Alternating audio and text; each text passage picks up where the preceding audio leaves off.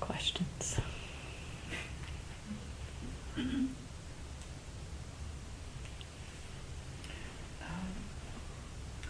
There was a part, and I think it was the first recording that you played for us, when Utejaniya was talking about depression, and he was saying something like, put fear in a box. I mean, did I hear that correctly? I don't remember that part. Well, anyway,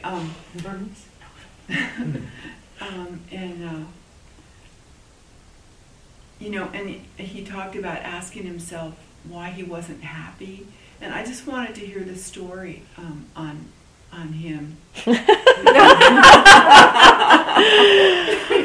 Oh, I've heard the story a couple of times, but he was apparently fairly depressed. It was a pretty major part of his life, and he did manage to use the meditation, use the practice to work himself out of it. And something about that, the recording that we listened to the other day, I remember something about him saying it was only when he got interested in it that it really began to shift. So it was the actual interest in the depression, the willingness to be with it. And that's been my experience with difficult patterns. I haven't had the deep depression, but I've had self-hatred. And it was finally the willingness to meet it each time it came. And actually that willingness to meet it was a slow process of even getting to that point. There was a number of kind of steps that allowed me to get to that point. And I can't speak for Sayadaw, but with something that strong, often it's kind of a staged thing. It comes over time, and it feels like we have some understanding, and then it feels like we get drawn back into the pattern in full, and then there's a little bit of understanding, and then we get drawn back into the pattern. So it's definitely a staged thing. Mm-hmm. I'm not sure if there's anything more specific you'd like to ask. Well, one of the, it seemed like one of the questions that sort of asked in the books and in the talks and stuff is, well, is there anything that you can do to affect awareness? I noticed that when you ask a question, and when you show interest, that seems to heighten awareness. Yes, it does. Gives you more strength to the awareness, essentially. Yeah, exactly. That's what I'm trying to say. Yeah. And it's partly because it strengthens the interest, strengthens the capacity of the mind to be kind of a detached observer or a non-involved observer. It's kind of like we ask that question and the mind gets interested in exploring that thing. I remember it was my first 3-month course, and I hadn't heard about Tejaniya's teachings at all, but I was feeling it was the transition time between the two retreats, between the first half, second half of the retreat where the teaching team shifts, and I was feeling abandoned by my teacher, and not sure that I'd be allowed to see Joseph continued on, and I was just feeling so sorry for myself, just, kind of wallowing in that. And this is kind of an example of the staged approach to it, So there was that wallowing in, and then it's like, okay, wallowing is happening, maybe I could, and the first movement was to realize I felt like I was 4 years old. And, how would I respond to a 4-year-old that felt abandoned and, sad and wallowing in that? And I would feel compassion. And so there was that sense of compassion for that part of me that felt that experience. And I was hanging out with that. And then something in the mind got interested in that feeling of wallowing, that feeling of abandonment itself. And it was like a question rose up in the mind. Well, what is it anyway? And it wasn't a question I intentionally, like I brought my intention to ask. It was a spontaneously arising question. What is that anyway? And there was a kind of a turning to look at that. And in that, the whole pattern just vanished. And it was so striking. Actually, I thought I'd made a mistake. I thought, oh, I must not know how to observe emotions. That was the thought that arose in my mind. And so I reported it to Carol when I got my next interview. And she said, well, was that your experience, that you don't know how to observe emotions? I said, no, my experience was that it just vanished into thin air. She said, trust your experience. So, that interest, that bringing that interest does heighten the awareness. So you can bring that questioning in deliberately, and that can help to heighten the awareness. But as Sayadaw often says, the questions that arise spontaneously are the most powerful ones. So keep exploring questions, and that this is an interesting piece, because I think with a lot of our training, if questions were to arise, it'd be like note thinking, let the thought go. But Sayadaw encourages us to recognize whether the thought or the question is skillful, and kind of allowing it to support the investigation. So some of the questioning can occur just as spontaneous, almost as a verbalization of the interest that is already present. So there's a kind of an interest that's there, and the mind expresses that quality of interest as a question. Thank you.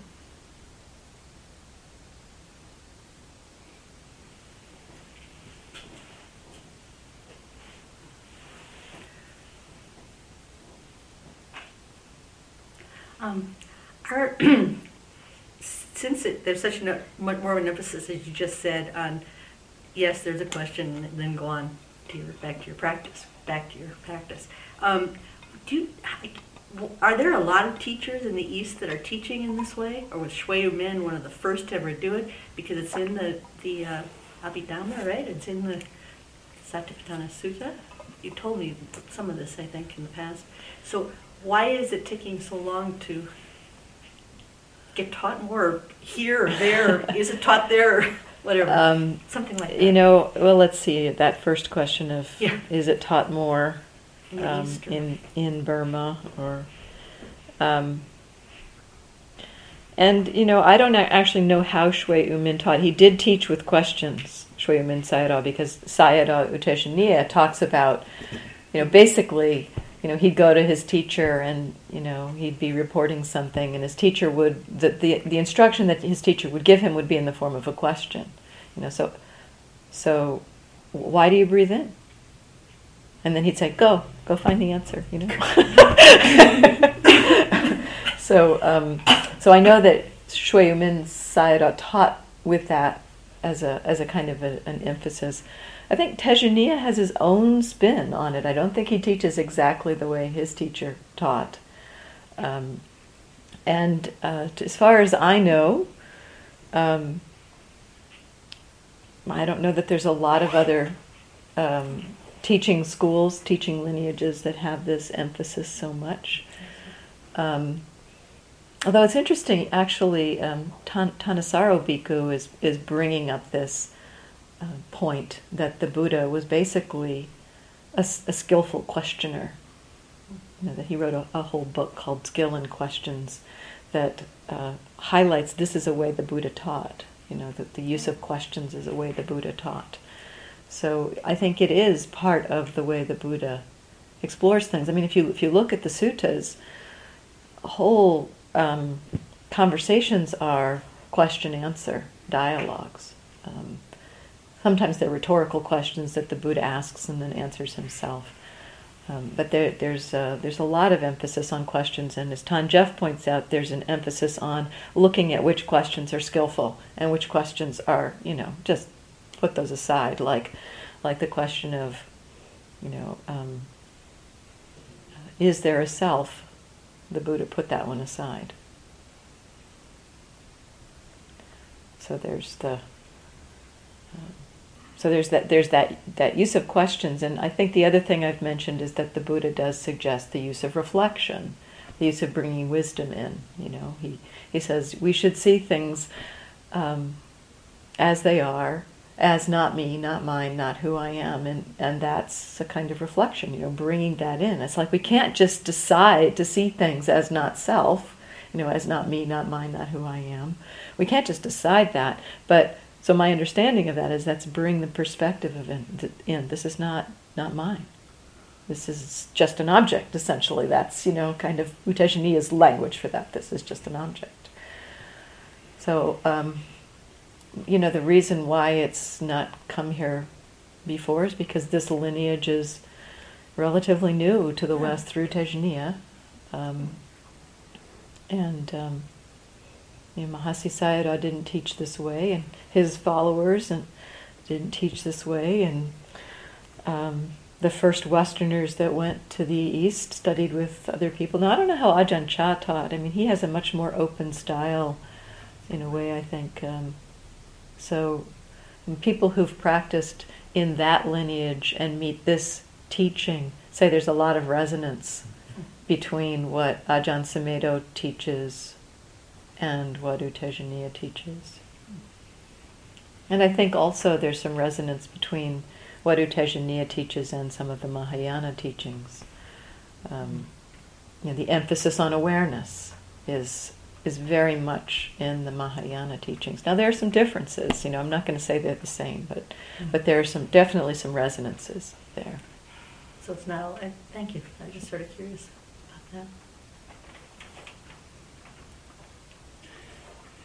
You said something to me in an interview which made perfect sense when you said it, and then when I thought about it, I realized that it actually didn't make any sense whatsoever.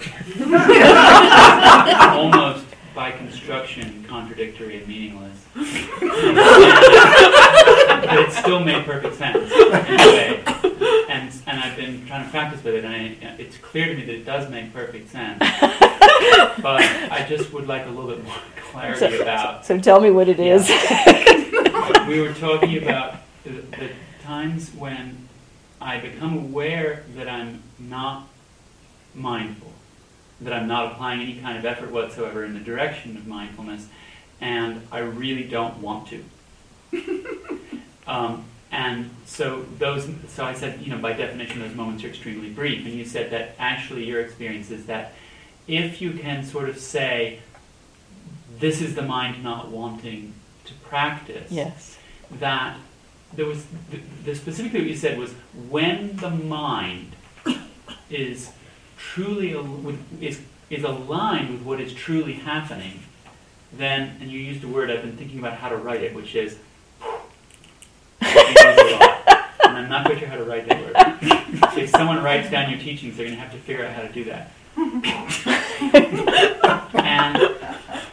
and so here's my experience, is that quite frequently when I have the moment when I've learned it as you realize you've been wandering it, you teach it as you discover that you're aware. There's this old habit that even if I'm not turning towards a specific object, I have some idea of what there is to be aware of. Mm-hmm. Some idea. It may be completely vague and inchoate, but there's some idea that what should happen next is thus and so. I should be aware of whatever it is. Often it'll be whatever's coming in through the eyes. I'll think to myself, well, it ought to have something to do with that. And so it seems that there is actually some action that I can take, some skill that I can develop to not do that, to sort of see myself doing that and not do that, and then actually investigate what is actually what is the mind? I don't know if it's what is the mind actually interested in. Mhm. What is the mind actually doing? Some flavor Yes, of yes. what you phrased as what is truly happening. Yes. And when I can nail that, then. Yes. But what is going? What am I? What's the doing? What? So how does one do that? What is Well, what is being done? Well, I think partly, I mean, as I've said, it's not so much that it's a doing, but that conversation we had opened your mind to essentially what I was trying to point to is that you had a belief that by its very nature, that moment of recognizing that you didn't want to be mindful would be very brief, and that was just a belief. And so I was trying to uncover or point to that belief and say it's not necessarily so, actually. That, as I said, in my experience, when the mind connects with, that's another way to say it, connects with what it is naturally already attending to, that's another way to put it, when it connects with what it is already aware of, when it connects with what it's already interested in. Another way to look at it is looking at the factor of attention, that when we become aware, in that moment of becoming aware, there is something that the mind is already attending to. And what tends to happen is that in that becoming aware, we think, as you said, oh, I need to pay attention to X or Y or Z. And often that's, either slightly askew from what is actually already being paid attention to, or really diametrically off of that. And in that movement to try to bring our attention to something that the mind is not already paying attention to, there's a conflict. And that, so what I have found is that conflict goes away when the mind can connect with just, oh, this is what's actually happening right now. And how one does that, I think partly it's the investigation to that movement to direct the attention. And we can't stop that. It's a habitual pattern, right? It's something that we've practiced a lot of. In fact, it's been encouraged. So it's very natural that it would come up when we return into the present moment. It's like, okay, what do I do now? Oh, back to the breath, or pick an object, pay attention to something. And I'm just suggesting so you could notice that inclination to direct the attention. And it may be happening that the mind directs the attention. And you may feel that kind of pull or tug, or sometimes that not wanting to practice arises out of that, not being aligned with what's actually, the mind is actually already paying attention to. It's like you're trying to do something and the mind goes, that's not what's going on. You just don't have a clue. So when there's that pull or tug, you might be able to let go of that directing of the attention. And then Steve Armstrong said that Sayadaw U Tejaniya gave him the instruction once, just wait and see how long it takes awareness to find you, or how long it takes for it to become, another way to put it, how long does it take for it to become, for there to be a sense of what is already happening. So just waiting, not choosing to direct the attention, but kind of be willing to sit in that space of, I have no idea what the mind is paying attention to, but can I just hang out for a moment and see if that becomes more clear. And one of the things that sometimes it's actually already clear, like that not wanting to practice mind state. For me, that was a great relief when I recognized, oh, that's just another mind state. So not wanting to practice is happening. And what we think we're supposed to do, we wake up, we recognize, oh, not wanting to practice, oh, let me direct my attention somewhere so I can start practicing. And it's just, no, you're already practicing when you notice not wanting to practice. And in that noticing not wanting to practice, the mind is aligned with the truth of what's happening, and it can be very easy to be in that place. So we just know, oh, not wanting to practice. Okay, that's what's happening right now. Does that make sense? Or? It does, and one of the things you just said was to actually investigate in a very hands-off way, sort of waiting to see, but with an interest, an investigative Yes. spirit of what is the mind actually up to. Yes. Yes, and that's a good question. What's the mind actually up to? I like that question. It's sort Yes. of like, the dad who walks into the room with all the kids and just doesn't get what they're doing. Dad, that's not what we're doing at all. Exactly, yes. Joanne, yeah.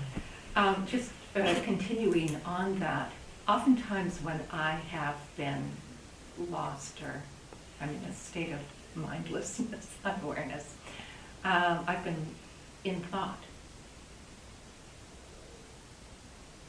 Is it possible that in that lost in thought that there's, I don't know, some feeling aspect or some, I think as I told you at the last interview, that I'm starting to have this turn into this cozying up to the thought, not to the content of it, but sort of the kinesthetic feeling of it. So I don't Well, quite I guess the hear question the question. is, is something about what the mind is already attending to kind of interrupt in that. Mm. Not the content of it, but there's there's either pleasant or unpleasant that is happening there, or, there's a Vedana that's there, there's physical responses that are happening, I'm imagining. But this is, I'm not sure. It's an interesting thought. At least what I pulled out of your question was like when we're lost in thought, it does seem to me that when we're lost in thought, there is something the mind is paying attention to, but we're just completely unaware of it.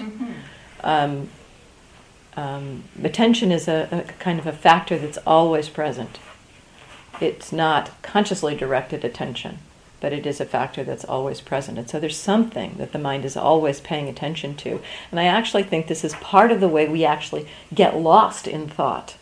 At least I've seen in my own experience, one of the ways that the mind leaves the present moment is that I'm chugging along, being mindful, noticing what's happening, aware of what I'm paying attention to, etc. That's all going along. And then the mind starts noticing something else. But I've got this agenda going. This is what I'm paying attention to. I'm noticing feeling in the body or whatever. And the mind has started getting interested in something else.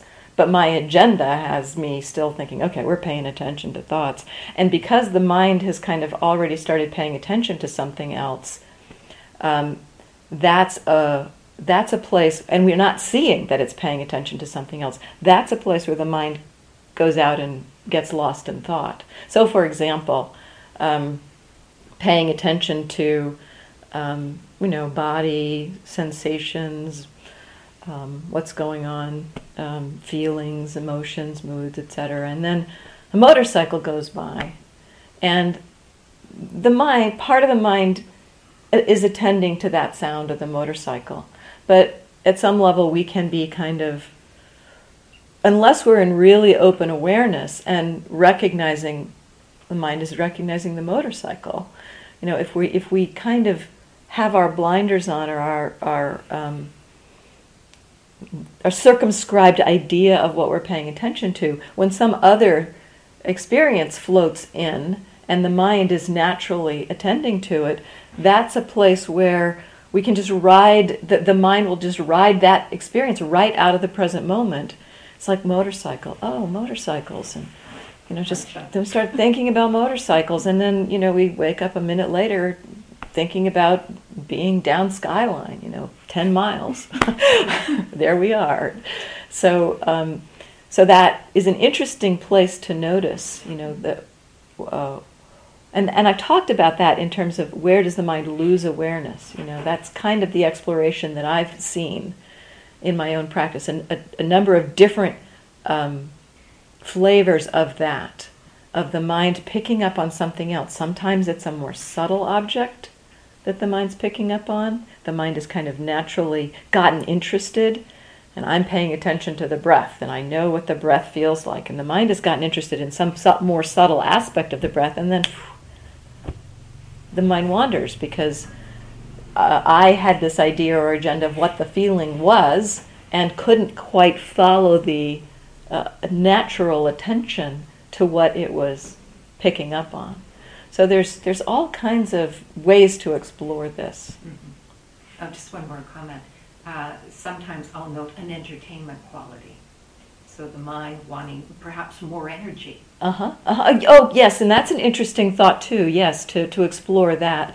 I think I talked about, in a place where the mind loses awareness for myself, like I was noticing the mind kind of drifting into this spaced out place at breakfast, and then realizing, oh, the mind actually needs some rest. And that when I could just follow the mind into that place and take the rest mindfully, allow it to do that, then that rest refreshed the mind, and the mind came out of that rest and then was naturally aware. So something like that could also happen with those entertaining thoughts. It may be a strategy that your mind uses to bring up the energy. Lost in thought can be a strategy the mind uses to avoid things, or so yeah, looking at that, when you wake up, of course, because you can't do it when you're lost, but when you wake up, I sometimes talk about this. When I wake up into something, this feels like an energetic exploration to me. At least that's the way it's happening at this point. That when I wake up into something, there's a kind of a natural energy that's happening associated with that thing. Defilements often have a pretty strong energetic quality.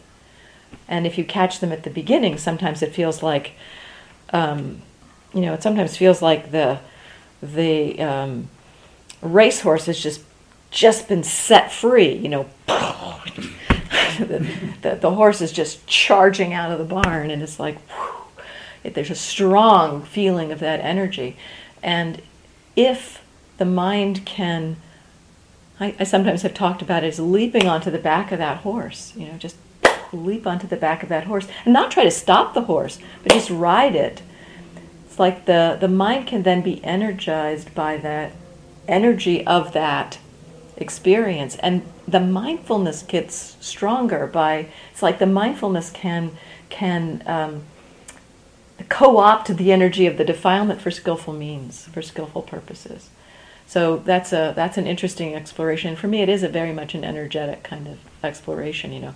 There's this kind of a rising burst of defilement that has an energy. It's like, whoo, allow the mindfulness to rise with it, and then the mindfulness can be nourished by that energy. The energy itself is neutral, so it can be taken into the wholesome realm.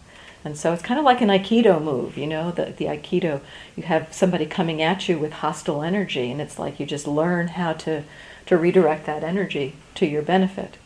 So it's a very similar kind of feeling in the moment. And it kind of feels like a quarter turn, just like whoop. So in that quarter turn, excuse me again, for well, another finish okay, the. In that quarter turn, there is, I would almost see it as, rather than trying to let go of the content and push the energy down, it's letting the energy continue and just going, content, don't need to ride that, let's go for the energy. Yes. Is that correct? Yes, yeah, it's that kind of feeling. Yeah, it's not the content, it's the energy, and we have to kind of trust that our mindfulness can meet that energy, and not get pulled back into the defilement. So it's a skillful means to recognize when we can make that action, take that action of allowing the mind. It's like allowing that leaping back on the back of the wild horse, and trusting that we can stay on for the ride, and eventually bring that wild horse into some kind of more natural or slower gait, perhaps. So there's that. I lost my train of thought. Hang on a moment. Please wait, Marilyn. I would like to try to regain my train of thought. Give an example of it, and then I thought of one myself. An example of what I was talking about? Okay. Of riding the energy. Okay. I was going to ask you if my example was correct. Let me see if I can think of this other thing I lost track of.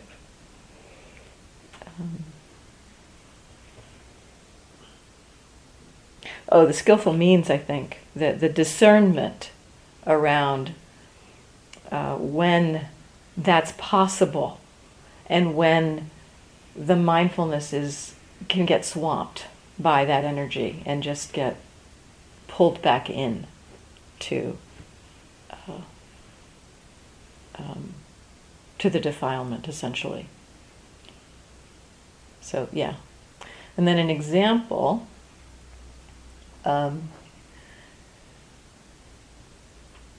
they're very brief examples in my experience. A lot of this seems to happen when I'm taking a walk.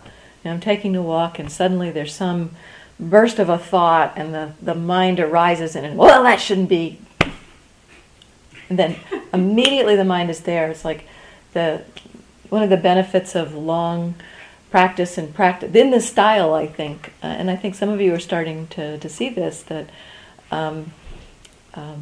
suffering becomes a mindfulness bell. So almost as soon as the mind creates that explosion of, well, they shouldn't, it's like, oh, mindfulness. So it's like the mind catches it early, and it's like the mind is riding that movement of the burst of the volcano, that energy of the burst of that aversion. And in that, and it's got a strong momentum, that arising has a strong momentum. So it's not that the mindfulness immediately it makes it go poof, but the mind can ride that. It could be like riding a volcano too. It's like just the mind can connect with that, and then the mindfulness gets strengthened by the very energy that was behind the defilement. Could I give an example? Sure. And see if it's what you're talking about? Okay, I'm sitting peacefully doing something, maybe putting on a sock or deciding to take a nap, and suddenly the thought comes into my head, you have an appointment.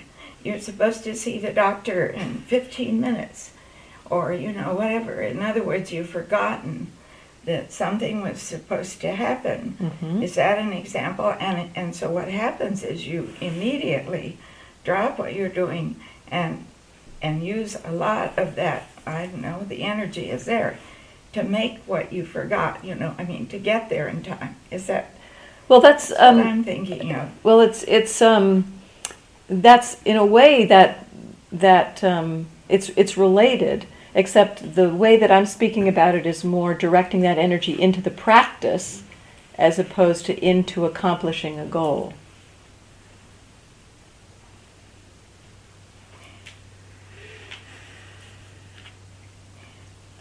I don't quite understand the urgency of that, because to me urgency means I've forgotten to do something important or neglected to, I don't know, it could be whatever, like medicine. I'm supposed to take a pill at a certain time.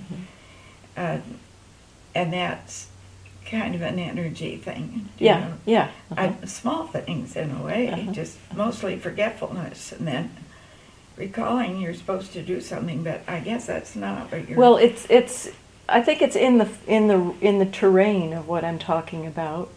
Mm-hmm. And an interesting thing for you to explore in that kind of place, and again, not do it, forget the doing, but just the possibility in that coming into, because that's a kind of a coming into awareness, and there's an energy behind that recognition. Oh, I've forgotten. Yeah. Now that energy can have a lashing quality. Oh, you've forgotten again, or we can allow the awareness to be kind of move on to it. It's like, oh, right. You've forgotten. Okay, let's take that action, and it can be more neutral or more just like, yes, this needs to happen. And there are definitely in daily life things like that. We need to do things, recognize things. And so there's also the possibility in that,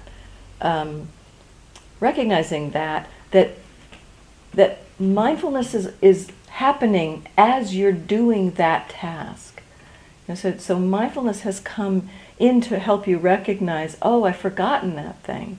And so the energy can come into the doing of it, and the mindfulness can also be nourished by that energy. So that it's not that we just do it like that we just do it, but that there is the awareness of that doing at the same time. So that energy can be strong enough to nourish the mindfulness, so it doesn't feel like it's a lot of, a big weight that we're picking up. Oh, I need to do mindfulness. Because there's a lot of energy already there, and the mindfulness can ride that.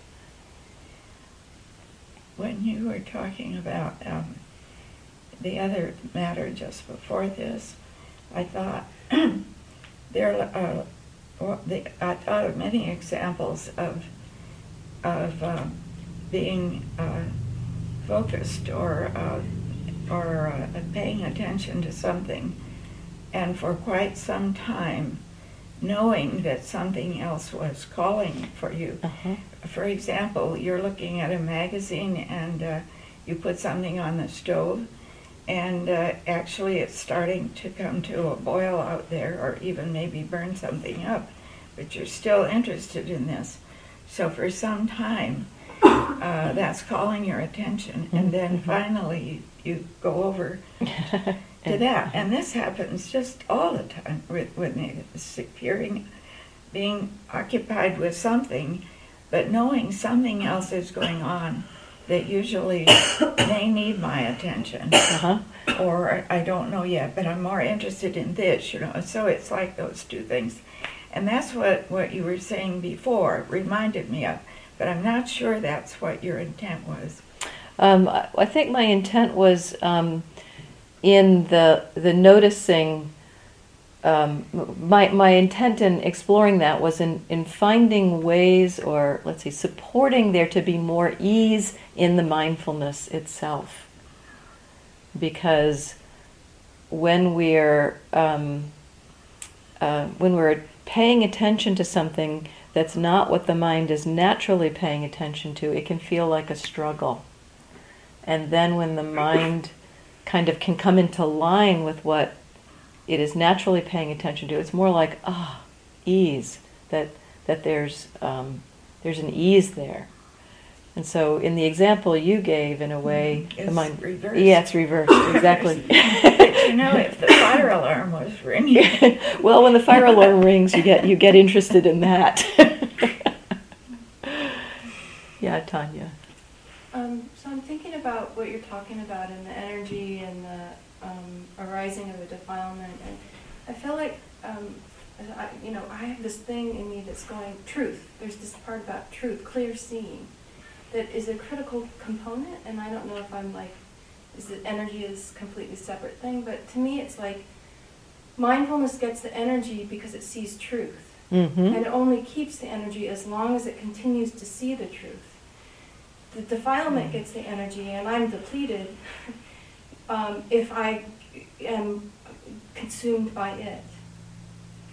So I keep energy, mindfulness keeps energy if I'm seeing clearly. If I lose my clear seeing, I lose my energy. I think that's I don't know that I'd say it exactly that way, but it sounds, I think the part about the mindfulness getting the energy from an arising defilement when it sees the truth, yes. Now, in terms of losing the energy when consumed by the defilement, sometimes I find consumed by defilement whips up energy. Like anger, for instance, But not mindfulness. It's not right. It's not the.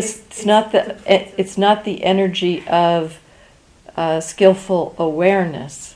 It's the energy of that let's say a raging bull. Yeah, exactly. That has no control, has no, And we can end up feeling exhausted by that Right. because, it's just charging around and, it, Because I think it's easy to start to see the truth, get energized, and then get lost again. oh yes, And- absolutely. And then find yourself like back in that sort of. Yes, it's a process. We have moments of seeing the truth, and then delusion comes back, and we're lost in defilement again, and then we wake up again. Thank goodness that unprompted mindfulness re-arises, and there's another opportunity to see where we are at that moment. So yes, it keeps going. James. This afternoon I was having the experience of, of feeling briefly like I was aware. I was aware of exactly what was happening, and then realizing there was a subtler level. On a subtler level there was some kind of clinging, and then beyond that, there was still a more subtle level. And then I was, listening to Dan's question and some of the questions that followed, and I was thinking of, Tejaniya's axiom of meditation is simple. If it's not simple, it's not meditation. And I think that's a very wise injunction. And I can see that awareness itself is very simple. Yes. And yet this process is not simple. I mean, there's a reason he's written 3 books. There's a reason, we're having these very complex conversations. Objects are really complicated. The mind itself, the movement of the mind Yes. is very complicated. And so it's like... There's a lot of complexity in the mind. The awareness itself, really simple. Mm-hmm. That simple awareness can know the complexity and understand it. So it's not that we become stupid. Actually, I think we become much more clear. I agree, but it seems like the process is not necessarily that simple. Like the awareness itself is very simple, but the process isn't. Well, there's truth to that because when the mind can connect with that simple awareness, it is simple. Yes. And yet there's all kinds of things that we need to understand, discern when the mind can't be there. When there is defilement coming and the mind is like getting trashed about by the defilement, there are strategies to bring in. And so, the first strategy is always, can I just simply be aware of that? And if that works, that's the optimal approach in a way. If the mind can be simple with complexity, simple with difficulty, but there are strategies that we need to use, and so my own kind of phrasing of this, as I said this morning, is if it's complicated, it's just something to observe. But there are, I do have to say that there are times where we may have to bring in tools, strategies to balance the mind out so that it can be at that simple place. Yes. Yeah, and the understanding of the subtleties of using those tools, what tool, how much to apply, how much effort. Don't get too complicated around that. Actually, it's not that this is more kind of a meta question. I mean, it's not that I'm struggling with it that much, but it's more like noticing it, that's the way it is, and especially with that subtlety, like being aware of greed arising and identifying it, and then without you realizing it, within a less than a second, you're identified with the fact that you've got it. And that you've seen it, yes. Yeah, there's greed coming up. Yeah. We've seen greed, and it's so quick and so subtle. There's something that you said that prompted something.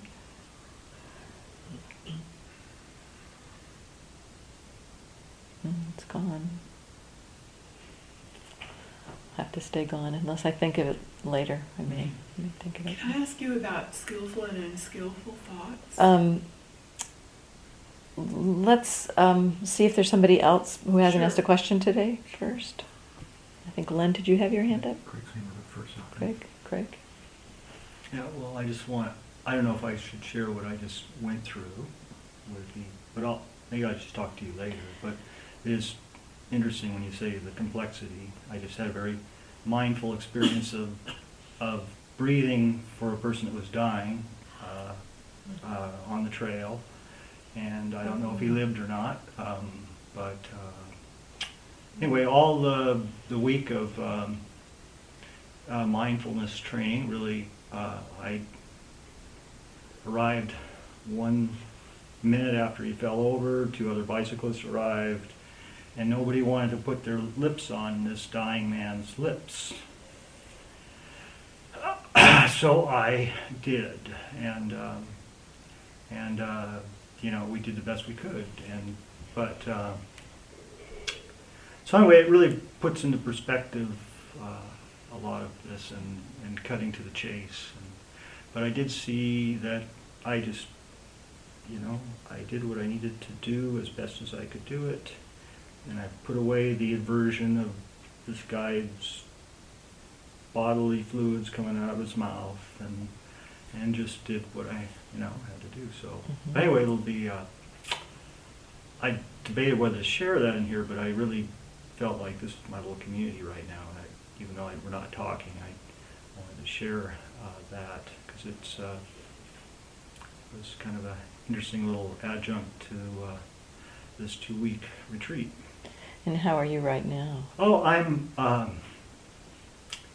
having a hard time staying connected to the, to the conversation, but I am, because it's all relates. But I just felt how intense and in the moment that was, and that the mindfulness allowed me. I was very calm during that whole thing, and I was directing people at the beginning because they didn't want to.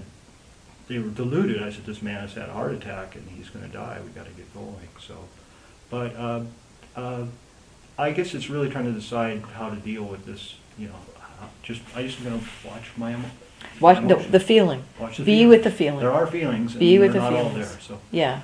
So just be with your experience, and this is a great example. I mean, sitting in here, hearing the questions and whatnot.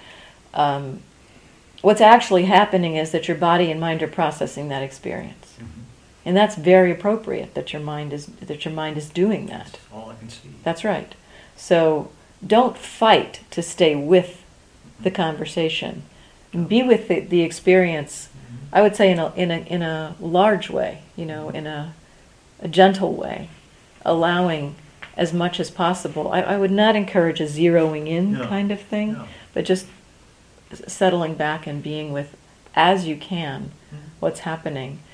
And, it may be that words waft by, that suddenly like, oh, that resonates with what's happening now, and that's fine, But to not try to follow the train of the conversation. There's a natural wisdom that knows what to do. That's right. So intuitive. That's the word you're looking for? That was what I was looking for before. That to trust intuition around what's appropriate, not to necessarily. The intuition gets stronger and better over time, in terms of what to do, how to engage with difficulty. But that's a good exploration. Not to think about it so much, but more to bring in intuition around how to move forward. And Marilyn, I'm going to take other people first. Well, I heard 3 guys on my trail when I was out talking about what he's talking about, and I wondered, I don't believe I'm supposed to talk with him about it. Yes, that's right. So Please. that's why I'm talking about it out loud now, because if I don't, I might want to take Steve aside and give him more information, because there were 3 guys wearing helmets, looking very official on bikes down the trail when I was walking, all talking about this guy who had an attack up there and what was going on. So I'm not going to talk about it. Okay. You have a sneaky way of not talking about it. No, we're not supposed to, but if I hadn't said that, I would probably try to talk about it or write him a note, which would be even worse. Thank you, Marilyn. Lynn.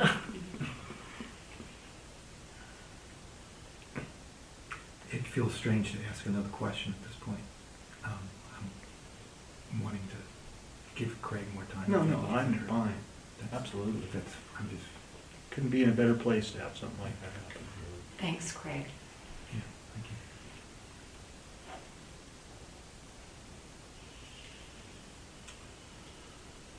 So you were talking about, you mentioned the word intuition. It seems like we've been talking about relaxed mind a lot. Mm-hmm.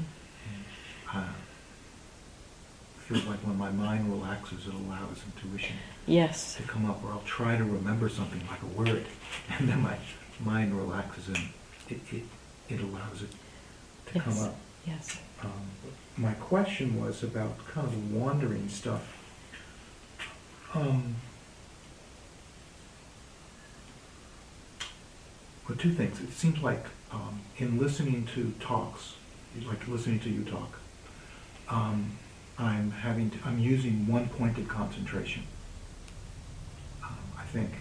And my experience of the week is that I'm able to be more one-pointed and following a talk than I usually am.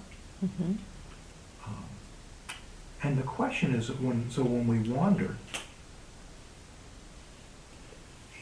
when you were talking a couple of minutes ago, it seems like some of the things that we wander to, maybe that's the thing to then be mindful of.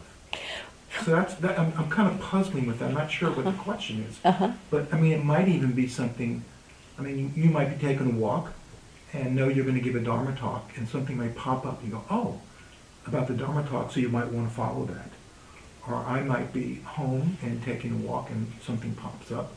So it seems like sometimes that's the thing to bring mindfulness to. Well,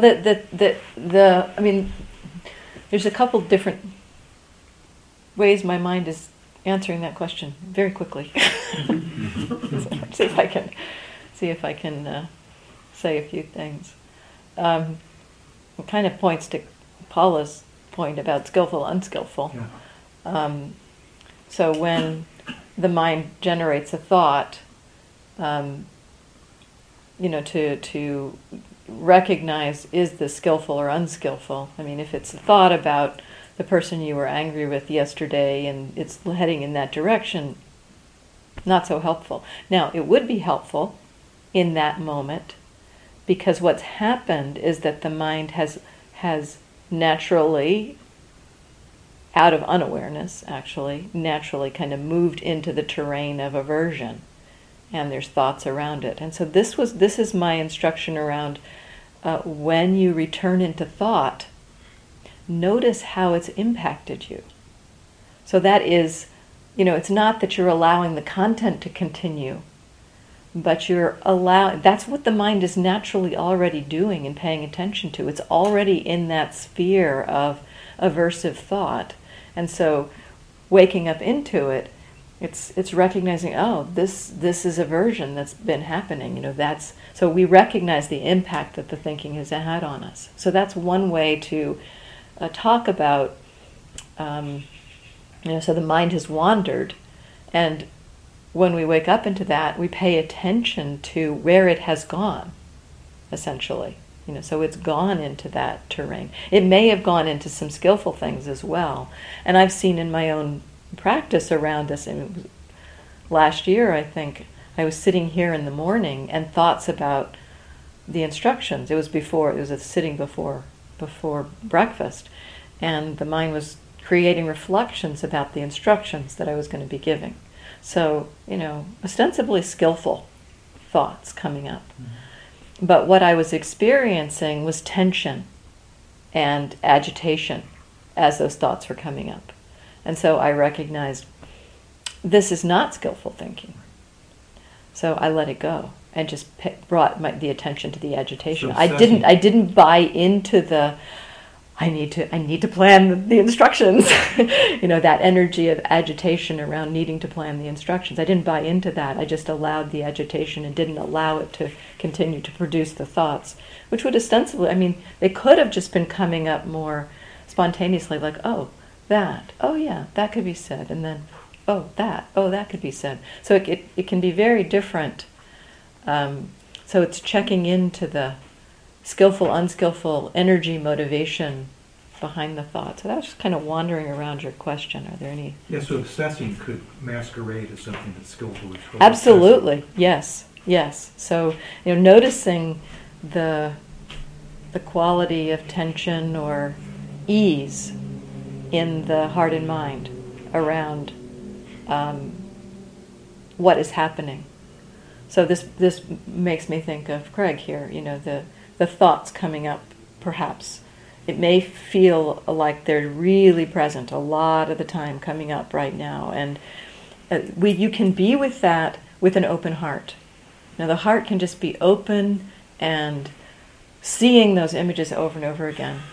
And that's a way in which the body and mind can process that. And it can be that those images come up and there's reactivity and fear and agitation. If that happens, notice the fear, the agitation. Don't try to push it away. Or so it's, so that obsessive thinking can be coming from some of the fear, and it also can just be coming in an open heart. So just being cognizant of that.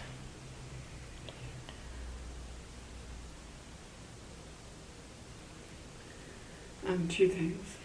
And you may only get one. Okay. Then the one is just to honor the compassionate act that Craig did, and also appreciate that you brought it into the room.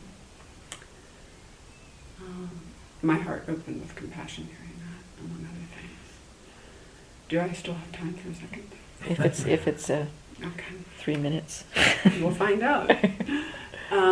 The conversation that's been moving through the room kind of touches on observation I've been having that's kind of in a question about concentration and its guise as focus.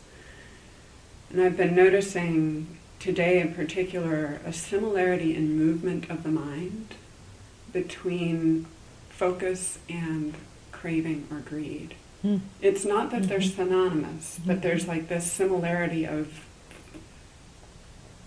a very subtle kind of contraction that is happening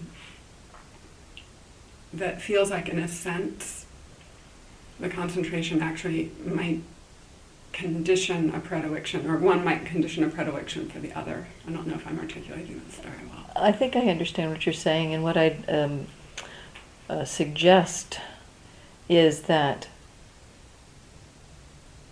there's not a tightening with concentration, and if there is, it's craving. Mm-hmm.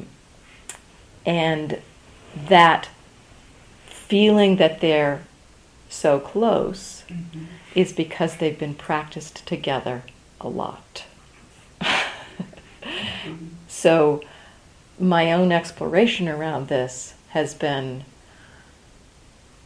because I do a concentration practice as well, full disclosure here. This is not my only practice. So when I'm doing concentration practice, and I bring these together, the open awareness and the concentration practice, I bring them together. And the open awareness practice has taught me what it means to be aware, focused, and clear without that tightening. And so if in allowing an object and allowing the attention to connect with that intentionally, because that's essentially what concentration is, it's the attention directing consciously to an object. If in that movement I see any tightening, I let go. I go back to What does it feel like to be aware of objects without that contraction? And then slowly kind of just try again. I may get a breath and a half, feel the tension, and then let go. So just educating my mind on the possibility of attending, having that one-pointed attention without the tightening. It's a process. Right.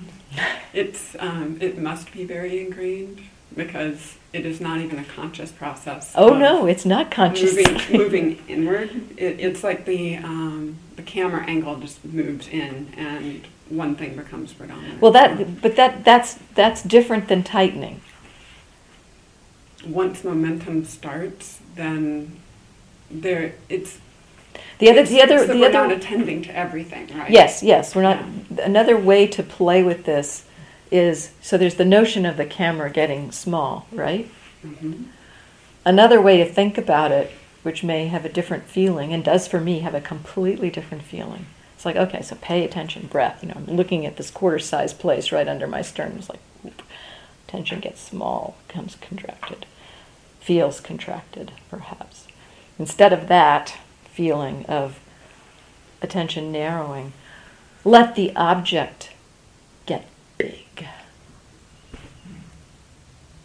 Then the awareness doesn't have to it's perception that it's small. Yeah. That resonates with other moments in experience. So I'm going to play with this more. I don't feel like I've languaged the question particularly well either. So. Okay, thank you. For further discussion. So we need to stop. Thank you for your questions.